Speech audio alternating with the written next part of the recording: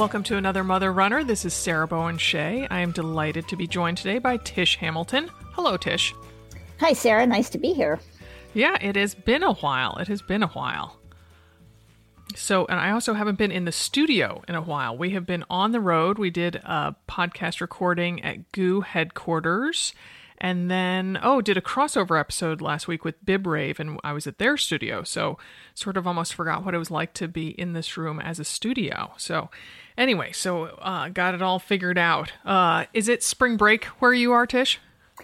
Spring break comes up next week for us, but because we've had a bunch of snow and ice here, my daughter's spring break has been shortened to only 3 days. I don't know how they pull that off, because that happens to Amanda Loudon, who's in Maryland, one of the other co-hosts. And I mean, it's not like people book their trips to like Hawaii or Florida, 2 weeks beforehand. I mean, tickets have been bought, hotels have been booked. I mean, what's the deal?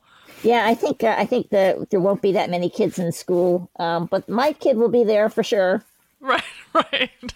Well, my kids would be there too. We went to the coast, to the Oregon coast for the weekend, which was fun. We took our dog, Augie, and it was his first time on the beach. It was his first time off leash. So he had because it's an off leash.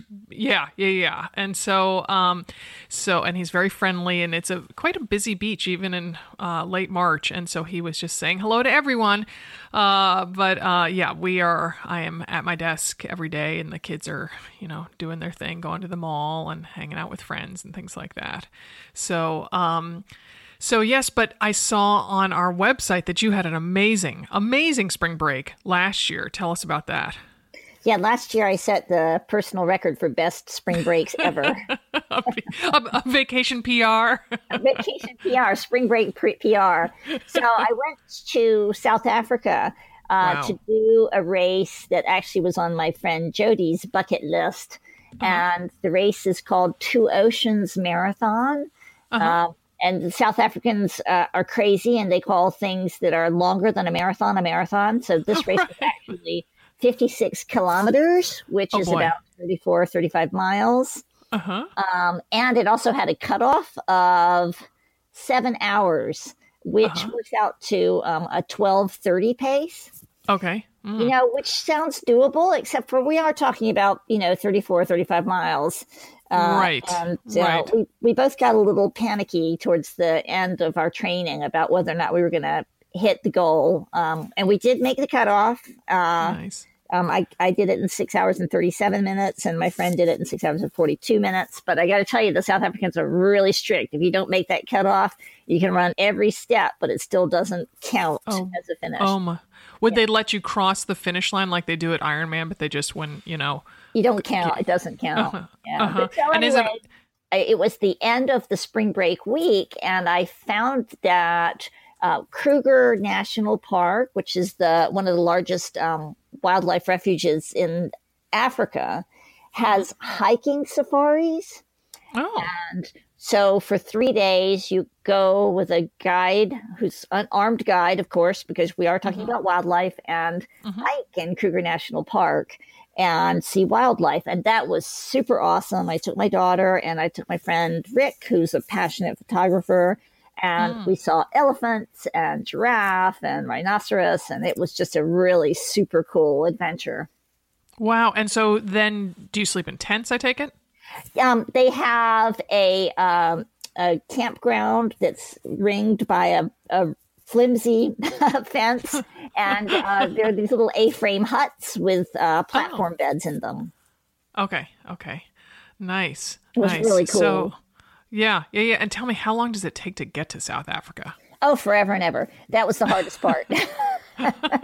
It's like a 17-hour flight. Wow. Yeah, direct from Newark for us, but we had 3 screaming children behind us the entire way. So it was definitely an endurance feat in itself. You're like, what's the cutoff on this flight? Come on. Yeah. It was a challenge.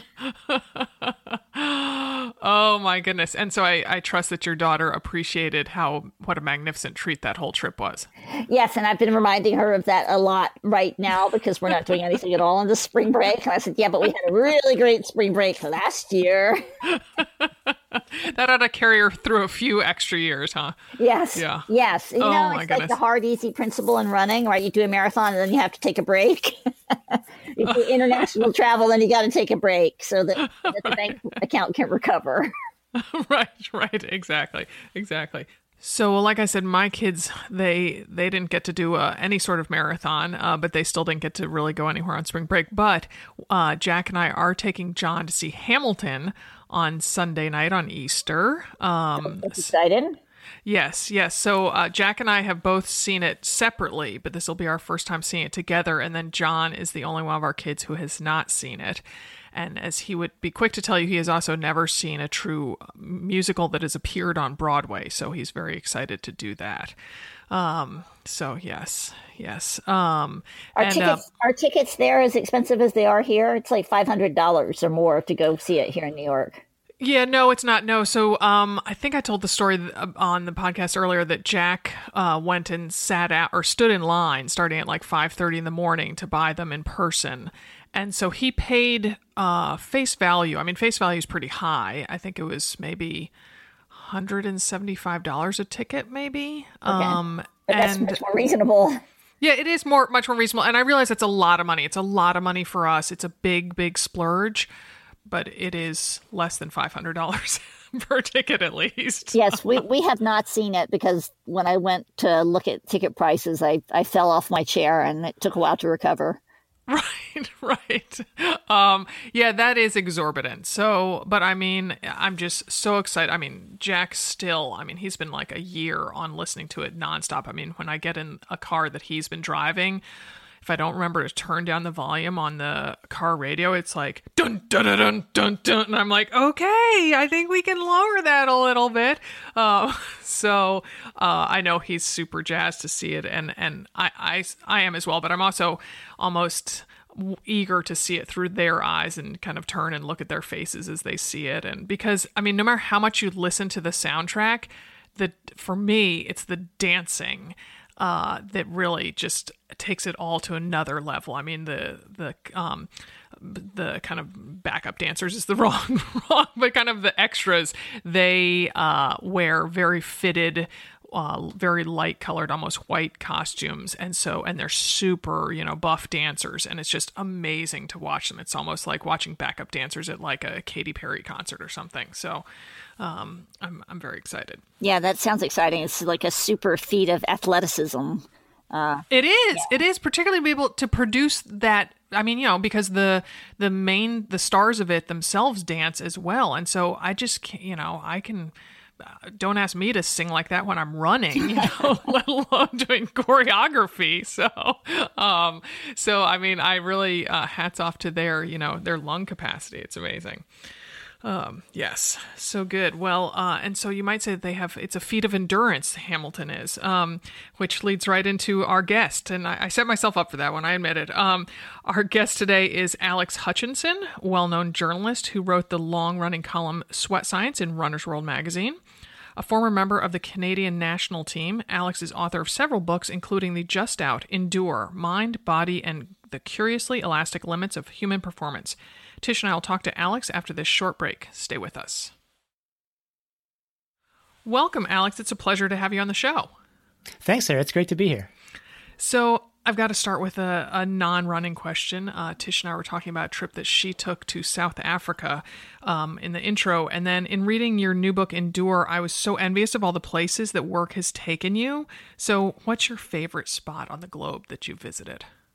Oh man, that's a tough one. I was lucky enough. My wife and I lived in Australia for 4 years while she was studying, and that's when I went to South Africa. But I got to see a lot of places that were very different for me. And probably the coolest trip, like the most interesting place for me, was Papua New Guinea. Oh, there's a path through the jungle there that's very sort of important to Australians because there was a really crucial World War II battle there where they actually suffered a ton of losses, and so no one but Australians goes and hikes it. But so my wife and I went and hiked this trail through the jungle of Papua New Guinea, and it was maybe the most kind of different and eye-opening, and a chance to, we had a couple of guides with us who sort of explained local culture to us, who we got to know pretty well over the course of that week. So that's probably and I wrote about that for the New York Times travel section. So it was a work-related trip in some way, but it was actually just probably the most interesting trip I can think of in recent years. And that was pre-kids. Yeah. Since in the last 4 years, the most interesting trip I've taken has been to the grocery store to get more milk, basically. Oh my goodness. So Alex, hi, this is Tish. Hey Tish, how you doing? Good, how are you? Yeah, good. So Alex, I sort of know your background from our working together at Runner's World. I know you were a Canadian national runner, but for our listeners who don't know, can you tell us about your running history and also where you are today with your running? Sure. Well, physically where I am today is I'm sitting in Toronto, which is where I'm from. And I've kind of gone through the full evolution as a runner, covering many bases. I started out in high school as a track runner. My best event was 1,500 meters, which is just short of a mile. And I focused on that through university. And just towards the end of university, I made my first Canadian national team on the track. And over the next decade or so, I ran track and cross country for the most part. And made some national teams, but I've kind of evolved since then. I did a bunch of road racing. Actually, ran at the World Mountain Running Championships a few times. I moved up as far as the marathon, although that was a big stretch for me. And I've run some orienteering races and adventure races lately. So basically, if it's on feet and there's a stopwatch somewhere, then I'm willing to give it a try. These days, I have a 1-year-old and a 4-year-old at home, and my wife works pretty long hours, so. As a lot of, I'm sure a lot of other runners find this too. Training time gets a little constrained, so I get out most days, but sometimes it's for, often it's for 20 to 30 minutes. And I've been racing, but I've been mostly doing, 5Ks, 5 miles, that kind of distance. So you mentioned orienteering. I have a friend who grew up in Nova Scotia, and I did an adventure race with her a million years ago. And there was an orienteering section. She was exceptionally good at it. Like it was a team event. We just cut so much time off our overall time because of it, because she said she did orienteering in junior high. Wow. So that's not like a Canadian blanket thing that everybody in Canada has to do orienteering in PE. No, at least not in big city Toronto, where basically you just have to know how to read the subway map. It was the first couple of orienteering races I did. It's a real eye opener, because you think like, hey, I can read a map and I can run. Then you discover reading a map and running at the same time, it's not like twice as hard. It's like 9 times as hard. And I did a couple of team races where we had like me and one other guy who were good runners, and then we had the designated navigator who was going to help us out. And it was sort of shocking to see the brutal blunders we made when we tried to make decisions for ourselves. It's definitely a whole different set of like cognitive challenge. It sure is. Yeah. So, all right. Well, speaking of cognitive things, you have spent many, many years doing research, and how has the research, that you've looked at, how has that changed the way you run, if at all? It's definitely changed the way I think about the challenge of running. So I started out. Let's see. I actually started out as a physicist. Like I worked in science for a while, and it was only in my late 20s that I went back to become to journalism school and did a master's in journalism and sort of switched over. And so I started writing about the sort of science of endurance sometime around 2006 or so a little over a decade ago. And I was interested in it because of my experiences as a runner, but I had a lot of preconceptions about what I would find, what I would just learn about the limits of endurance. I wanted to know about VO2 max and lactate threshold and all these sorts of sort of almost mechanical aspects of the human body. With the idea that, if you learn enough about how your body works, you can figure out exactly what your limits are, and then you know whether you're running to your limits. And pretty soon after that point, I started encountering research by people like Tim Noakes, who's a very notable South African researcher, arguing that this sort of view of endurance as a sort of machine, as like we're a car that just goes until we run out of gas or something like that, that's incomplete and it doesn't incorporate the brain. And that's kind of the journey that I've been on for the last 10 years that culminated in the book that I ended up writing, which is increasing recognition of stuff that, to me as a skeptical guy, often sounds a little bit wishy-washy, but the role of the brain, realizing that limits that feel physical are often dictated by the brain. And that means they're negotiable, which maybe means it's not all in your head, but maybe means you can push through some of these limits that feel physical. All right. Well, we just had to lose Tish because of technical issues, which I sort of compounded a little. So the sound, I apologize if the sound hasn't been good for a couple minutes on Tish's end. But Alex is just going to be one-on-one conversation here. All right. So being a running science geek steeped in this topic, like what findings stick in your head or pop up in your head when you're out on a run? Yeah, the truth is I try and have as little as possible popping up into my head when I'm out on a run, which is in a way is one of the findings that I don't think, sometimes getting out of your own way is really the most powerful thing you can do. Mm-hmm. But I've really come to believe that all of the things that I was kind of obsessed with as a younger runner, all the physiological stuff. The lactate levels in my legs or whatever, all of that matters, but not in the sense that I don't slow down on a run because my legs are incapable of going any farther, or because my heart rate is incapable, or my heart is incapable of beating any faster. What really matters at the end is how my brain is interpreting all those signals. So what really matters is how I perceive my effort.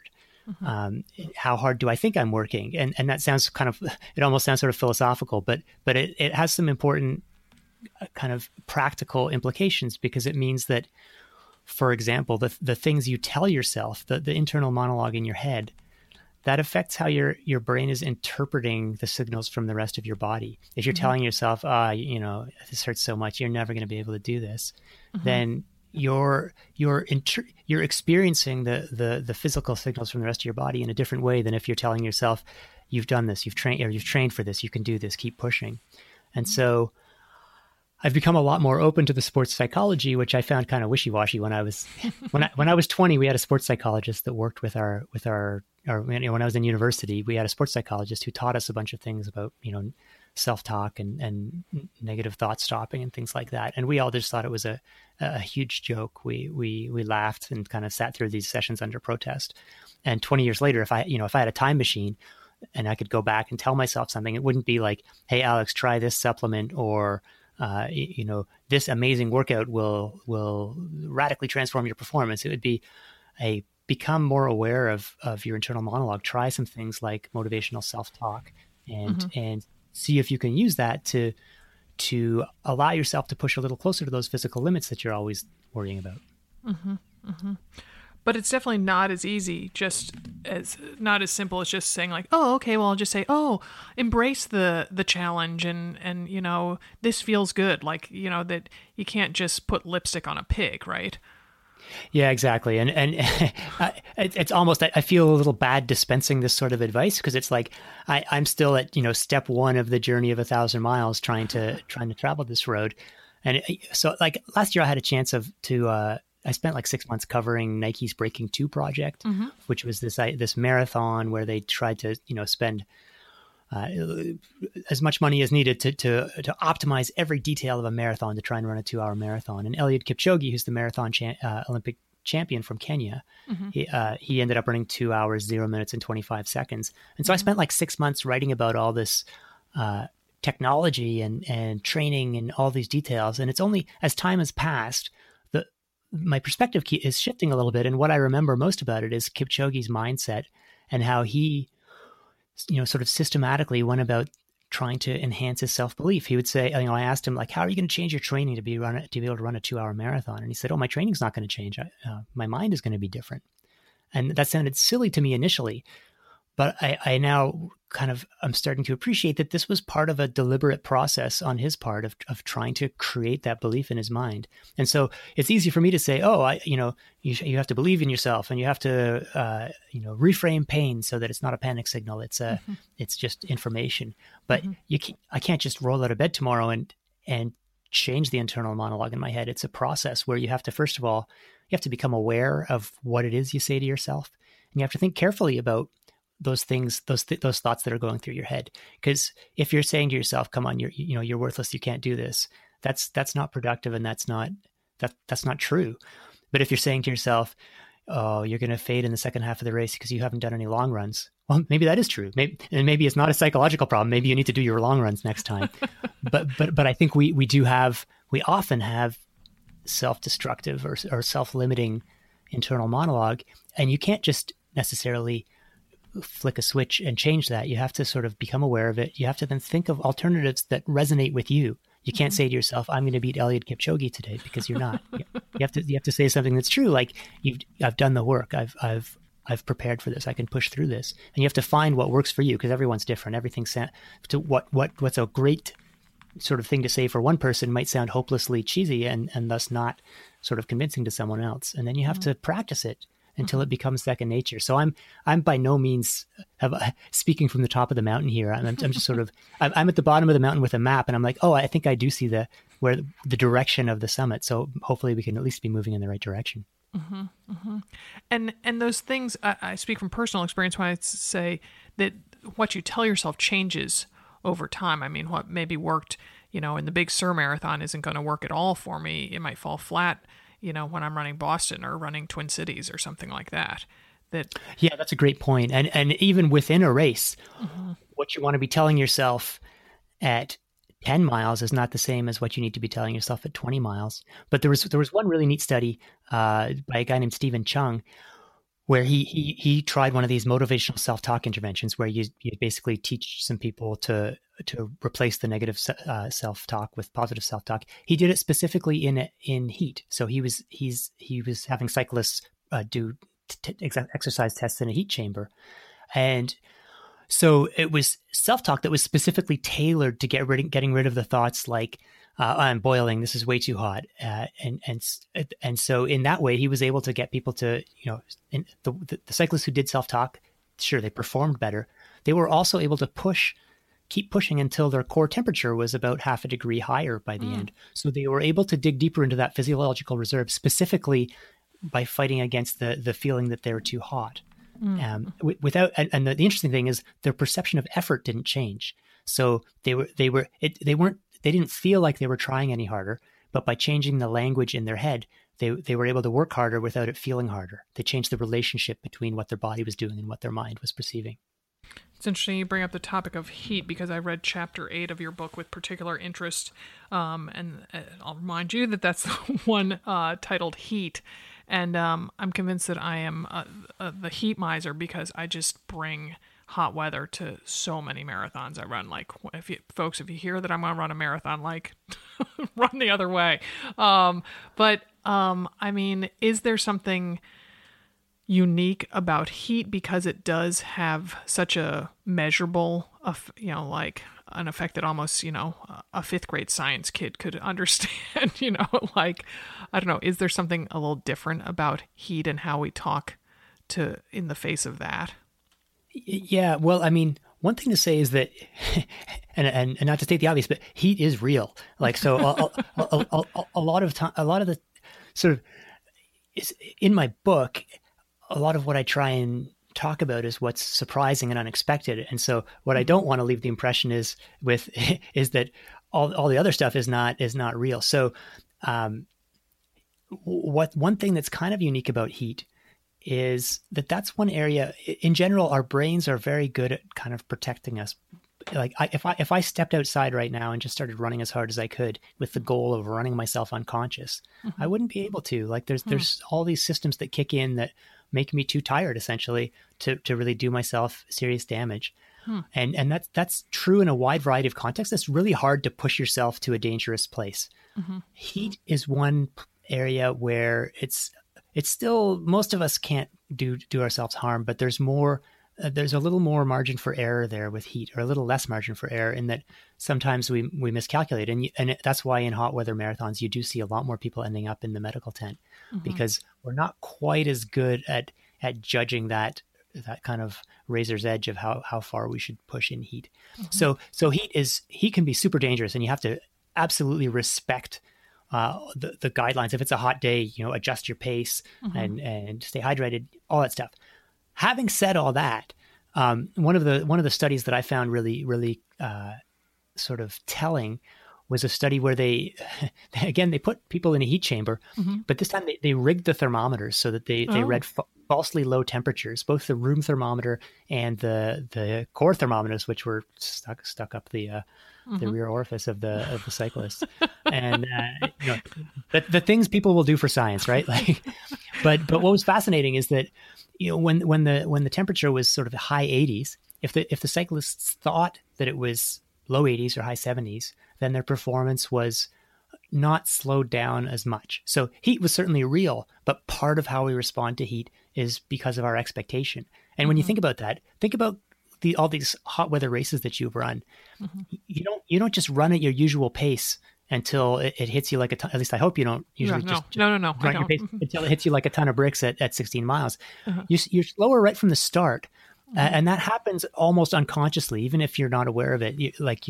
Your body is kind of keeping tabs on how hot you are, and that's a sign again that your brain is making some fairly subtle and sophisticated calculations to get you to the finish line. It's not perfect; it can make mistakes, but it's definitely and so because your brain is the one making these calculations. Again, this means that you're able to maybe make some subtle adjustments, not dismiss the effect of heat, but if you're able to not panic about the heat, if you're able to tell yourself something positive about the heat, that you've prepared for it. For example, let's say you've done a few weeks of hot weather training or of hot baths after your runs, or one of these techniques that can work to help prepare you for heat. Then you can tell yourself, I'm ready for this. I knew this was going to happen because it always happens to me.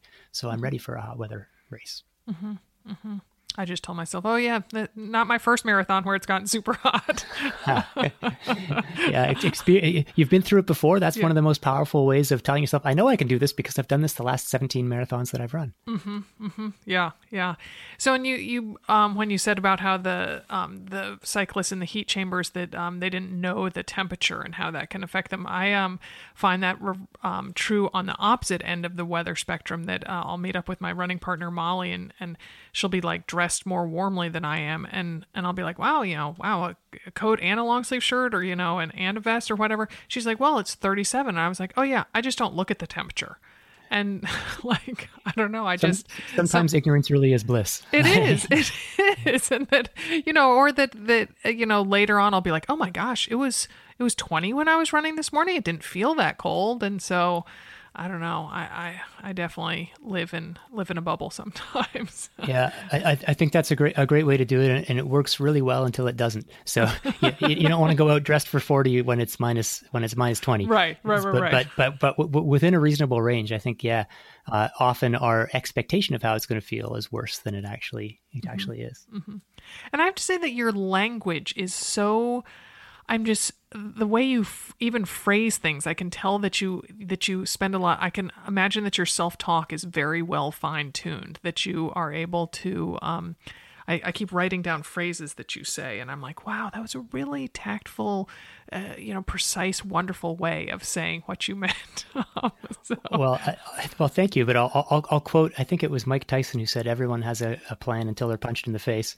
So I have all these great ideas about how I should behave under the great stress, but of course, once you're in a race, often all these subtle and great thoughts kind of fade away, and all you can think is, "Get me out of here!" Right. So the theory is the first part. Now I just need to learn to put it into practice. And do you have any advice that you can share for people putting these tactics that they practice into effect when they are come race day, or when the hammer's down? Yeah, I think the number one thing is not to state the obvious, but it's practice makes perfect. It's really, really hard to change your internal monologue through a sheer act of will, or just by deciding to do it. These are some pretty deeply worn grooves in your mind, and so you really need to get out there and training, and ideally in some of your hard training sessions where you're not necessarily going to simulate what a race feels like, but where you're going to have some sort of shadow effect, or some sort of equivalent of being really tired and wanting to stop or wanting to slow down. And you need to try those things out and see how they make you feel. And so one of the things that I suggest is, if you're keeping a training log, don't just keep track of how fast you went or how far you went. keep track in some way of how you felt. And I used to do that just with a qualitative, like, felt good, felt bad, felt stale, felt very good. It's just something. But an easy, maybe even a simpler and a more helpful way is, on a scale of 1 to 10, how did that run today feel? Mm-hmm. And then you can look for some patterns, and and if you start trying to test out different self-talk approaches, you can look and see, well, did that one just make me distracted and angry, or did that one make the run feel a little better? And this is an inexact science, right? Because it's subjective. But I think people sometimes underestimate how sensitive these subjective feelings are. Because if going back to one of the things we were talking about earlier, if the ultimate sort of decider in terms of whether you can go faster or not is your perception of effort, then that act of saying, well, that felt like a 7 out of 10 today. Mm-hmm. Yesterday, it felt like an 8 out of 10 or a 5 out of 10 or whatever. That number has real meaning. It's not just a sort of a fudge factor that's not as accurate as your heart rate or your running power or whatever else you're tracking. It's the other way around. All those things that your watch or your heart rate monitor can measure, they're just imperfect estimates of your internal sense of how you feel, because that's what matters. What matters is, did that feel like a 7 out of 10 or a 6 out of 10? Mm-hmm. So putting that in your log is a good way of sort of tracking and figuring out how your training's going in general. And as you start to try and experiment with different forms of self-talk, well, let's see, if I try this plan, this kind of self-talk, how did my tempo run feel today? Mm-hmm. Oh, wait, last week it was 8 out of 10. This week it's 7 out of 10. Maybe that has some significance. Mm-hmm. And I also think there is some value in recording it. And I think, you can't argue with paper and pen, because I don't know, I sometimes think like, oh, I'll totally remember that. Like, even if I just if it's something that I see on my run, oh, I'll totally remember where that is. And then you come back and like, oh yeah, I have no memory. So that I think I want to stress the importance of jotting it down in some way, or could even be typing it in Strava or Daily Mile or wherever you log your miles or whatever. Yeah, I mean, pretty much every online resource now has a place where you can add your comments. I mean, I have stacks and stacks of paper logs too. I'm sort of fond of those, and yeah, it's not. I wouldn't say that it's like every runner has to have a log. It depends on your where you are in your running. And actually right now I don't keep a log because I'm a pretty obsessive personality, right? And so there's times when it's probably better for me to just say, okay, look, it doesn't matter if I run 39 minutes or 40 minutes. I don't need to run around the block to get to an even number because I'm not writing it down anymore. Mm-hmm. So there's kind of different cases for uses. But I think definitely if you're preparing for a race, like you said, recording it, it's amazing the patterns you can start to see if you flip through your training that aren't obvious to you if you don't have it down, written or recorded in some way, that you realize, man, every time I do that long tempo run, I get sick or I have a terrible workout a couple of days later. Mm-hmm. And you may not make that connection until you see it on, 4 weeks in a row in your log. Mm-hmm. Mm-hmm. And then do you have any advice on when to go back and look those things over? I mean, is there a certain type of mindset that you should, or can you just if you're flying to your race, can you just flip through it on the plane or,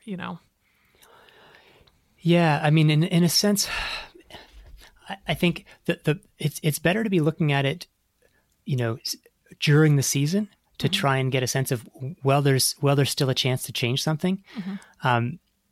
I think looking through it on the way to the race can be a double-edged sword because it's too late to change anything. And if you're like, man, I missed 3 days there and I didn't do a long run there, and boy, that workout was a real dud. Mm-hmm.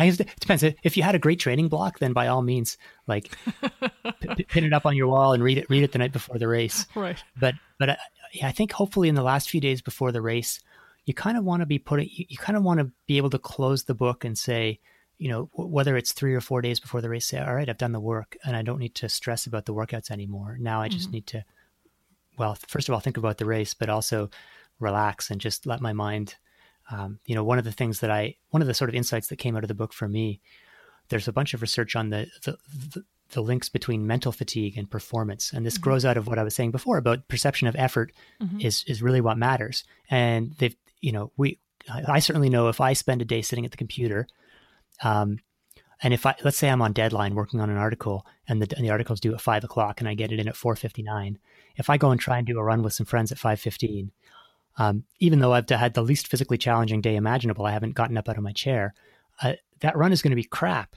This is sort of something that intuitively I think we all understand, but there's been some great research sort of quantifying this and saying, hey, look, we can put someone in front of the computer for just 90 minutes and have them do a fairly simple task where, let's say there's letters flashing on a screen and they have to press a button, but it just requires focus. And using that focus up makes you worse at maintaining focus in your run. Your endurance goes down. And so I've started to think in terms of the idea of a mental taper, that sure, before a marathon, you're going to reduce your training leading up to it, your physical training, but you also need to make sure your mind is fresh. And so I think one of the mistakes that I used to make, I think, was you finally, let's say you've been training a bunch, a few days before a race, you're dramatically scaling back your training and you're like, wow, I've got all this time. I can do my taxes and I can, do all this other stuff. It's like, nah, if you've spent 3 months preparing for a race, now's the time to read a good book, watch a mindless TV show, just relax, make sure that your mind is as fresh as your body when you get to the start. Sorry, that was a bit of a digression, but it was just, I think it was an interesting thing that I think is actually maybe underappreciated by a lot of people. Mm-hmm. So then to that effect, then I hear you talking about, so you turn in that story at 4:59 and then go running 16 minutes later or whatever. Is that an argument for exercising in the morning so that, your mind's been as fully charged as it's going to be maybe for the day? That's a great question. And I think the answer is not necessarily. So if your goal is to nail that workout, to run that workout as fast as possible, then yeah, that's an argument for getting it out of the way before a stressful workday. But in reality, most of our workouts, the goal isn't to win the workout, right? It's to prepare for the race. And you could almost make an argument, and there's a scientist in Britain, a guy named Samuel Marcora, who makes this argument that actually doing the workout after work is sort of like the mental equivalent of wearing a weighted vest. Mm. You're making the workout a little bit harder for yourself. And so in doing so, you're working on your mental endurance. Now, you don't want to do all your workouts that way because you'll probably be a little slower and you won't get the physical benefits.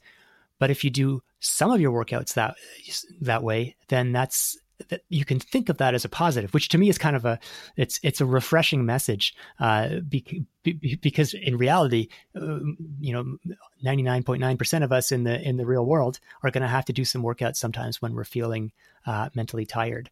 So I think, the main advice in terms of the bigger question of when should you do your workouts, my number one answer is you should do them whenever it's convenient for you and whenever you enjoy them, because you'll like the differences we're talking about in what you get out of a morning, say, versus an afternoon workout are totally marginal compared to the differences if you end up starting to miss workouts or whatever because because you hate getting up at 5 a.m. or whatever to try and get a workout in, which is certainly understandable. So I think these differences are subtle, but in those cases when you're working out in a situation that doesn't feel optimal to you,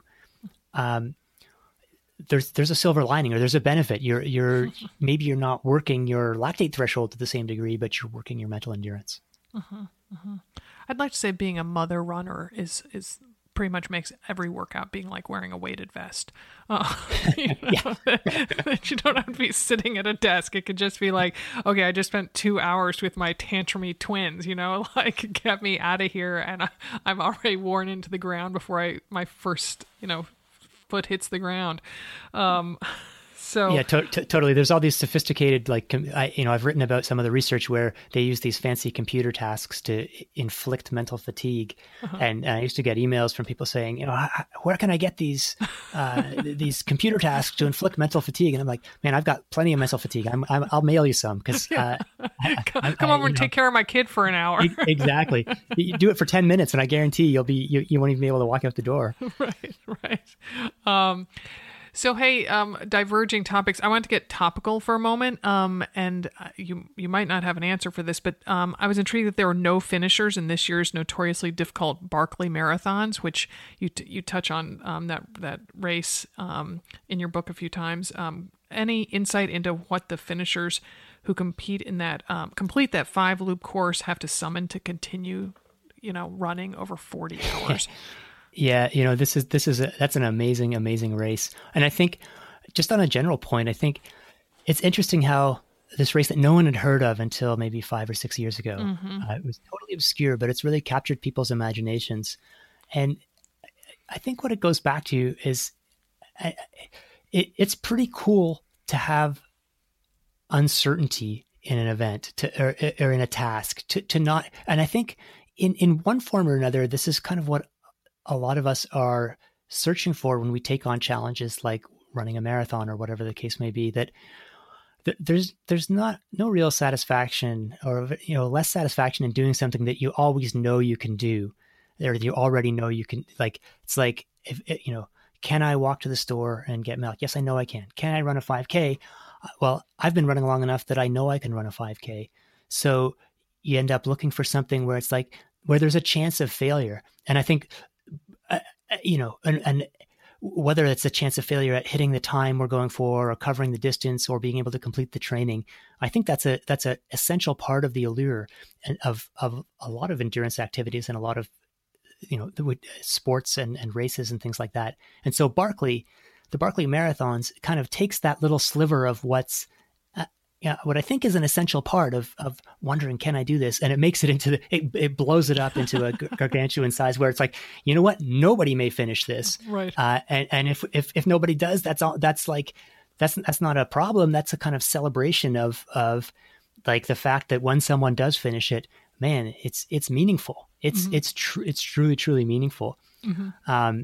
Now, I mean, in terms of what the specific runners go through or what they actually go through in this race, I mean, the race director is a truly, he's a cruel genius in the ways he comes up to torment them, and changing the directions and they don't even know when the race is going to start. They're just there camping, and anytime in that 12-hour period, they might hear the conch, and then they know, man, the race starts in 1 hour. So how do you do your pre-race nutrition when you have a 12-hour window during which the race will start? So the people who succeed, they have to have, it's definitely not just about how fast can they run. They have to have a very specific mental makeup that can tolerate uncertainty and tolerate the inevitable times when they're going to take a wrong turn on the course, when they're going to realize that they've just wasted, half an hour by going the wrong direction, or when they've slipped down a muddy gully and scraped themselves. And that's, that's a very different set of skills than it takes to, go on a track and run 5,000 meters or something like that. So I come from that track background, and I find this kind of thing very challenging when things are not going according to plan, or when there's unexpected surprises. And so I have a huge amount of respect for those guys who can, those men and women who've if not finished, at least have done very well in that course, have made it past, because I think it's 5 loops is completing, and this year no one made it past the 3rd loop, I don't think. So it's like, even if you complete a loop or two in that within the allocated time period, that's a real victory. See, but again, you're talking about those unexpected things, and all I keep thinking is that's the life of a mother runner. And, as a father runner, that with kids, life, your day's just set up. You can think you've got your day totally planned out, and you're going to get curveballs thrown at you left and right. So is there, so people can be working on their, their mental strategy while they're out there on a run, but are there things that they can be doing in their everyday life that also can set them up for greater success when they're trying athletic endeavors? Yeah, for sure. And I think I almost feel bad saying this, because I feel it's like, it's such a buzzword, but cultivating a sense of mindfulness, I think, is really, it gets at the heart of being able to handle these curveballs in life as a parent, but also in sports. There's been some really fascinating research at UC San Diego, where they started out by looking at like elite warfighters, people like Navy SEALs, and then they expanded it to look at athletes like multi-day adventure racers. And it was this weird protocol where they're scanning their brains while they're in this like big magnet tube, which is a little claustrophobic as it is. And then they're doing these cognitive tasks. So they have to focus on pressing the right buttons for, based on a computer screen. And then they're also breathing through this special mask, which every once in a while the flow of oxygen is restricted. So it feels like they're breathing through a straw. So they're in this tube being held still so their brain doesn't move, doing a task. And then all of a sudden it's like, yeah, for the cherry on top, we're going to make it really hard for you to breathe. I'm going to have a panic attack just listening to you talk about it. Totally. And what was fascinating, so the ordinary people who went through this, like, it sucked, and some of them panicked and had to be taken out of the brain scanner. Uh-huh. The elite performers, like the adventure racers, what was interesting is not only did they handle it fine, their performance on the cognitive tasks actually got better during the breathing restriction. Like, they went into this mode of like, okay, we're under stress, focus, eliminate all distractions. Like, their performance went up instead of down. And so this was an interesting observation to start. And so they said, well, how can we call, and they found some sort of specific activities of brain activation. So that in terms of the way people monitored their surroundings, they were always aware of how they were feeling in the surroundings, but they weren't overreacting to stimulus. So they wanted to say, okay, this is obviously a good thing to have. How do we help other people have this sort of approach to be able to handle stressful situations? Mm-hmm. And they thought of a lot of different possibilities, but what they ended up trying was an 8-week mindfulness course. Mm-hmm. And what they found is that even in just ordinary people, after 8 weeks of mindfulness training, their brain patterns looked a lot more like the elite performers. They'd learned to become aware of the surroundings without panicking when something went wrong. So when the breath suddenly got restricted, they were able to just sort of, okay, I'm aware of this. I'm not panicking. I'm just aware that I have to breathe more slowly. And so I think of that, like last night, my 1-year-old managed to pull her sleep sack off somehow at 2 a.m. And so, and I did a bunch of traveling last week. I'm in huge sleep debt. I was really counting on a good night of sleep last night. And so it's like, the key for me, I had to get up and sort of help figure out the broken zipper in the dark and get her back to sleep, and then go back to my room and not let this throw off my whole night, mm-hmm. not be ruminating about it, and just mm-hmm. say, okay, that's okay.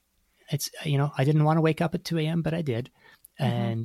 And so I feel like, and again, this is me from the bottom of the mountain, not the top of the mountain. But I'm trying to cultivate more of that sort of mindful awareness approach where, you kind of remove the emotional response or over response to some of these things that are going wrong, and just understand that it's just the nature of the beast.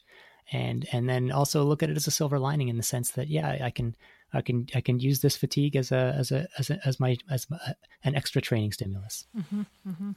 See, you saying remove the emotional over response, like that is just like, oh, that's so brilliant. Like, and that even the phraseology of that, I don't know if that's a word, but that it shows that, how you can take a situation, assess it, and turn it into something, that sounds so less ominous, so less jarring than just being like, oh yeah, the shit hit the fan. And then,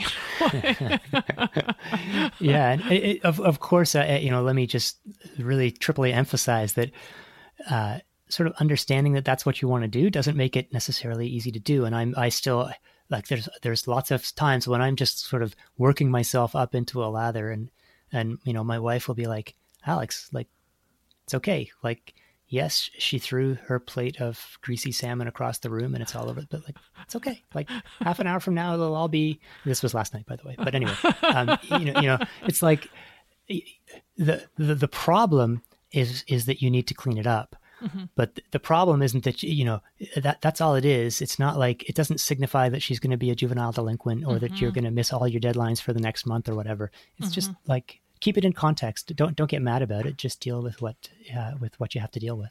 Mm-hmm. Mm-hmm. And I think parenting and getting older helps with that as well. That I just kind of feel like things that seem like a really big deal in your 20s, now I'm in my early 50s, and it's just like, like my approach to traffic has changed so much. And so, I'm just like, yep, okay, there's a whole bunch of cars in front of me. This is where I am right now. Like, I'll eventually get there. And do any of the studies that you've looked at show that there's kind of like a age sweet spot, that like you have enough life experience and time to have worked on things, and then also, but before like mental deterioration that comes with age has set in. Don't mention that. No. Wait, I forget. What was my question? Wait. Yeah, so I haven't seen like specific studies on the sweet spot, but it's something people are discussing a lot, and especially in the context of, you look at some of the athletes who are now performing at an extremely high level, into their late 30s and 40s. Even Eliud Kipchoge, who's the Olympic marathon champion, he's in his mid 30s, which is not when you expect people to be running 2-hour marathons. And some of the speculation is it's like if you look at the physiology of it, then a lot of the physiological stuff has probably peaked by the time you hit 30, and it may not be declining, but it's kind of stagnating or maybe receding a little bit.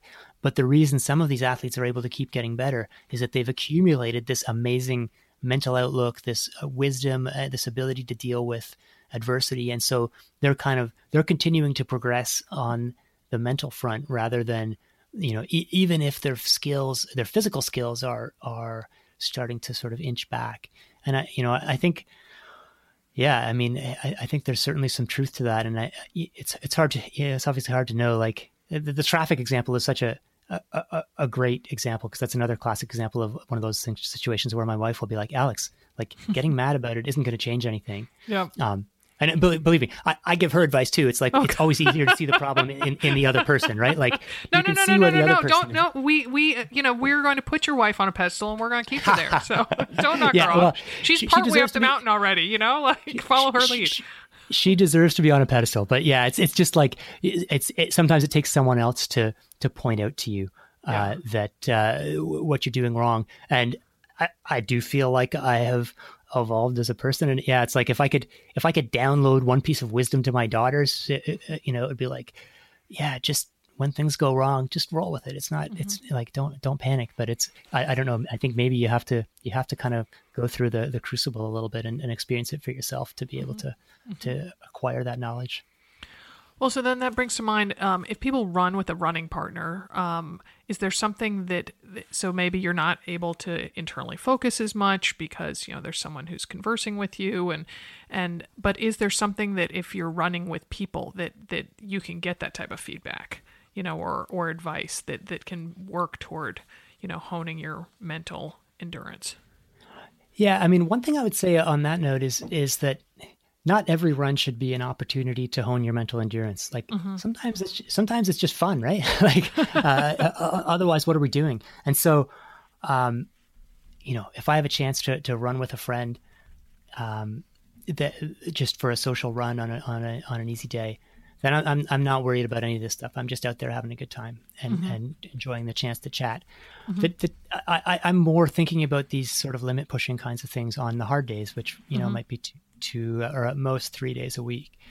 And actually, if I can arrange to do those hard workouts with a friend, then that's great. And during the hard, we might chat during the recovery jog and during the warm up and during the warm down, and maybe during the first like 6 steps of a hard work of a hard interval. But once the going gets serious in one of those workouts, I'm in my own place mentally.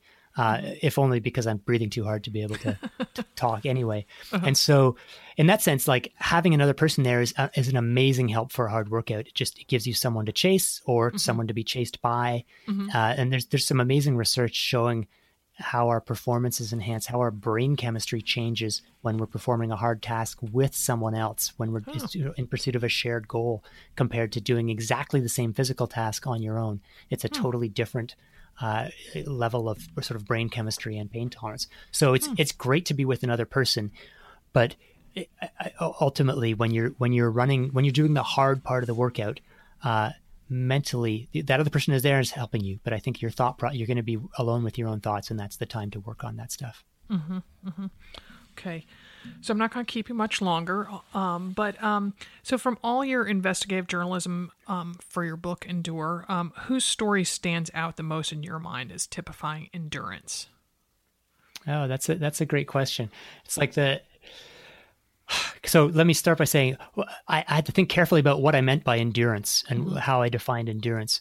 And the definition I ended up going with, which was from one of the researchers, was that it's the struggle to continue against a mounting desire to stop. And that, I think, is a really general definition, right? It applies in in running, but also in many aspects of life, including, obviously, as we've talked about, parenting. So whose story typifies that struggle to continue against a mounting desire to stop? One of the stories that really resonated with me is there was a woman named Rhiannon Hull, who was she was a collegiate runner at the University of Oregon, actually, but then ended up moving to Costa Rica. And it's actually, I hate to say this because it's a kind of sad, well, it is a sad story, but she and her son, I think he was about 6 years old or something like that, were caught in a riptide in Costa Rica and ended up getting pulled out to sea. And were out there for something like half an hour with her treading water and supporting her son. And eventually a couple of surfers spotted her and paddled out to try and get to her. And they basically got to her at the very last possible moment, and the last thing she'd been going under and coming back up. But the last thing she was able to do was kind of hurl her son onto this surfboard before dipping under for the last time, and she didn't come back up. So I feel like a jerk for ending with a sad story, but it's also, I think, a happy story in the sense that against all odds, her son survived and was saved because she was able to absolutely push. I think that's sort of the example that comes to mind as like, in what situation did someone get everything possible out of themselves? And I think probably seeing that the surfers were coming probably enabled her to dip into reserves that fortunately for most of us, most of us will never, ever, ever be able to penetrate that deep into our reserves. And so, that's, it says something again about the role of the brain that because she had something to push for, something so important to her, she was able to push to her absolute maximum. Well, thank you for choosing a story about a mother. That was, thank you. So Alex, it's been fascinating talking with you. Thank you so much. Well, thanks, Sarah. It's been a really fun conversation, really interesting. Great. Take care. You too. Oh, man, if I could be half as eloquent as Alex Hutchinson, I would be a happy writer. So, all right, well, we are doing loads of Instagram giveaways here at Another Mother Runner. Last week, it was entries to exciting races around the U.S., and we have a lot of spring running gear giveaways in the coming weeks. So to be sure you catch them, follow us on Instagram. We are at The Mother Runner. And as long as we're talking social media, if you recall, we have a father runner on for the episode right before Father's Day last year. It was Peter Sagal of Wait, Don't Tell Me. And so I want to go for a TV star. Moving from radio to TV this year. I want to get Chip Gaines of Fixer Upper to be our Father's Day guest this year. Chip is training for his first marathon. I know he is raising money for charity. He seems very invested in both the cause and the miles.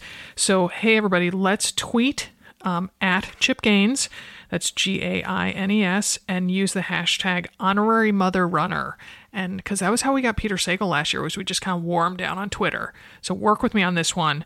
Again, it's at Chip Gaines, hashtag honorary mother runner, and I will try to figure out how to get in touch with them, maybe via email or something, and hopefully we can convince them to be on.